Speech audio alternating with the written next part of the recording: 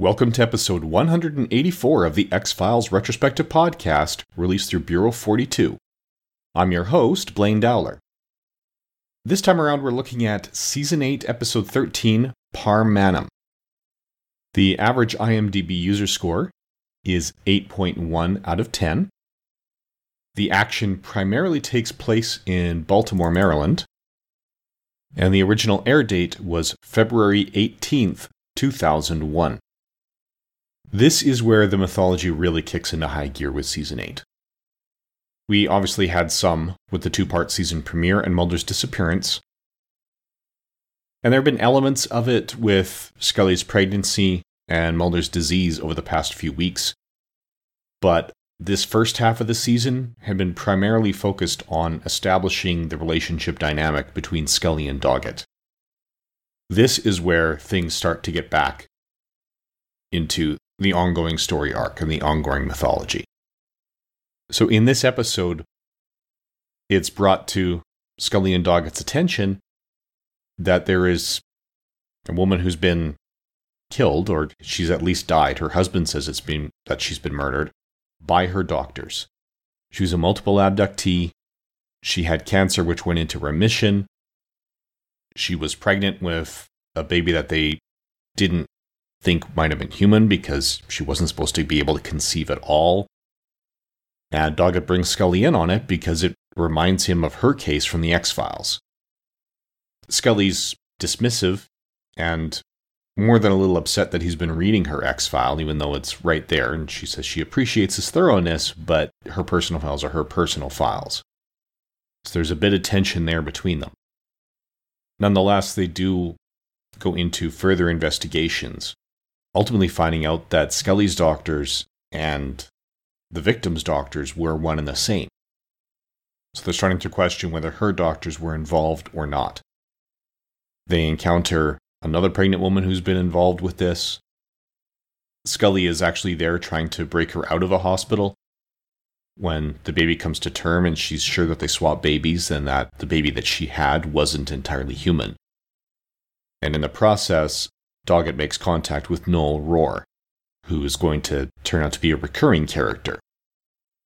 He was there to get Scully and the other woman out, but he may not have been completely on board and might have been involved, since if Scully was right, he had to have been there when the babies were swapped.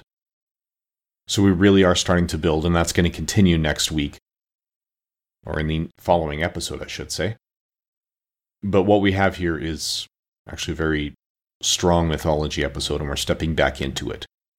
And in the course of this investigation, Doggett also uncovers the fact that Scully is pregnant and has been hiding that pregnancy from him. So this is a great time to highlight and showcase the spotlight between these two. And we're going to start building towards a new mythology for Season 8 with different conspiracies than the ones Mulder and Scully have been dealing with before, which is only natural since that syndicate died in Season 6. Now, this is an episode that was co-written by Chris Carter and Frank Spotnitz. So those are two of the names that we've been hearing a lot, and it's directed by Kim Manners, who, as we said before, is the most prolific director in the history of this franchise. So it's definitely pulling in those most familiar with mythology to put this one together. Now we've got a few notable guest stars this time around. Jennifer Griffin plays Dr. Miriam. This is her only X-Files credit. She is best known for Banshee, Boyhood, The Long Road Home, and The Messengers. 56 acting credits to her name, including some shorts that were released this year and a TV series that's announced but not yet out. Her career goes back to an episode of Wise Guy in 1988. David Purdom is one who's playing Dr. Lev here. He seemed recognizable to me, and this is one of his 4 best-known-for credits on the IMDb, along with Fracture, Because I Said So, and Ali. 105 acting credits to his name, including voice acting in Red Dead Redemption 2, a pretty sizable stint on The Young and the Restless as Dr. Campbell and Mr. Tipton. This is his first of 2 episodes of The X-Files. He will return as Dr. Lev later on this season. He'd also played Captain James in 3 episodes of Babylon 5. And his career goes back to The Edge of Night in 1980. Saxon Traynor is also very recognizable. She's best known for Sandcastles, Conspiracy Theory, Nowhere Man, and Journeyman. This is her only X-Files credit. With an IMDb list that goes back to 1991, she was Dr. Linda Larson in Star Trek The Next Generation's episode The Nth Degree, in which Barclay gets upgraded and takes over the holodeck. Here she plays Mary Hendershot, the pregnant woman that Scully tries to rescue. Stephen Anderson plays Dr. James Parenti. This is another case where The X-Files is one of his 4 best-known credits, along with What a Girl Wants, Halloween 5, and he played Dr. Nilrim in Star Trek The Next Generation. That was in the episode First Contact. I think I probably know him best as Prosecutor David Hangman Hawkins from 7 episodes of Matlock. And it says something when we've got a Star Trek Next Generation actor that I know best from not Next Gen. 89 credits to his name, the last of which was in 2013. So he does appear to be possibly retired here. His IMDb list goes back to 1976 with The Bob Newhart Show.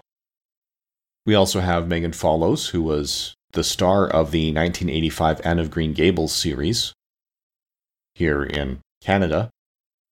That's probably what she's best known for around these parts.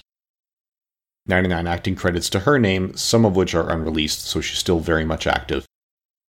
And here she plays Kath McCready. Diana Castle is best known for her roles here in Planes, Trains, and Automobiles, in Picket Fences, and in Sharky's Machine. 34 credits to her name, most recently in 2005. Here she was the delivery nurse. And her career dates back to Sharky's Machine, actually as her first credit from 1981. Now, Elizabeth Cheap, I can't give you her 4 best knowns because as far as I could tell, this is her second of 2 acting credits. She's second nurse here and also played Periel in The Legend of Galgameth. Christopher Stanley has 37 acting credits to his name. He played Agent Joe Farah in this episode, and he also played Agent Joe Farah in Empedocles. This is his first of 2 episodes of The X-Files. We'll see him again in a few episodes' time. He's best known for his work in Mad Men, Argo, American Crime, and Waco. Also still active with some unreleased projects and a career that dates back to 1986. Now, Carl T. Wright has 98 acting credits to his name. Here he plays the first associate. He's also known for Atypical, The Honor List, Teacher of the Year, and Eddie Murphy's Dr. Dolittle. And now we're getting into the 2 big guest stars, the ones that sci-fi fans will find immediately recognizable. There's Jay Acavone. IMDb says that of his 109 credits, he's best known for Lethal Weapon, Mafia 3, NCIS, and Rattlesnakes. But I will always know him best as the TV version of Charles Kowalski on Stargate SG-1. And now the elephant in the room as far as the guest cast is concerned. Adam Baldwin is in here as Noel Rohr. It's a recurring character on the X-Files, so this is our first exposure to Noel Rohr. We are going to eventually see him in 5 episodes. He's probably best known to this audience for playing Jane Cobb in Firefly and Serenity, although he was also in Independence Day, Full Metal Jacket, The Patriot, Castle, Beware the Batman, Transformers Prime. I also enjoyed him as John Casey in 91 episodes of Chuck. So he's got a very long and prolific career, right down to the Buffyverse with a few episodes of Angel. He was also the voice of Agent X in the animated Men in Black TV series. So he's got a considerable career going back to 1980. In fact, starting with My Bodyguard, his second role was Stillman in Ordinary People, which went on to win Best Picture for that year. So ultimately, what we have here is an effective return to the mythological episodes. The next week is part of Sweeps, the February Sweeps, where they're really pushing the TV Nielsen ratings. So that's going to end on a cliffhanger, after which we are going to start our coverage of The Lone Gunmen. Now, I've got a question for the listeners. I was originally planning to do the 13 episodes of The Lone Gunmen at one podcast each. But I'm finding if we're not dealing with a mythology episode, there's not a lot to say about X-Files or Lone Gunmen, aside from the IMDb cast lists, and anyone can read those. So, what I'm considering is for the non-mythology episodes, to go through in batches. So for the Lone Gunmen, do maybe 3 or 4 episodes at a time. So with DVD or Blu-ray, do it one disc at a time if they are not ongoing mythology episodes. So I'd appreciate listener feedback on that and which way you'd prefer it. You could send that feedback to bureau42podcasts@gmail.com. So thank you for listening, and I look forward to hearing your opinions on that. Join us again in 2 weeks' time for This Is Not Happening.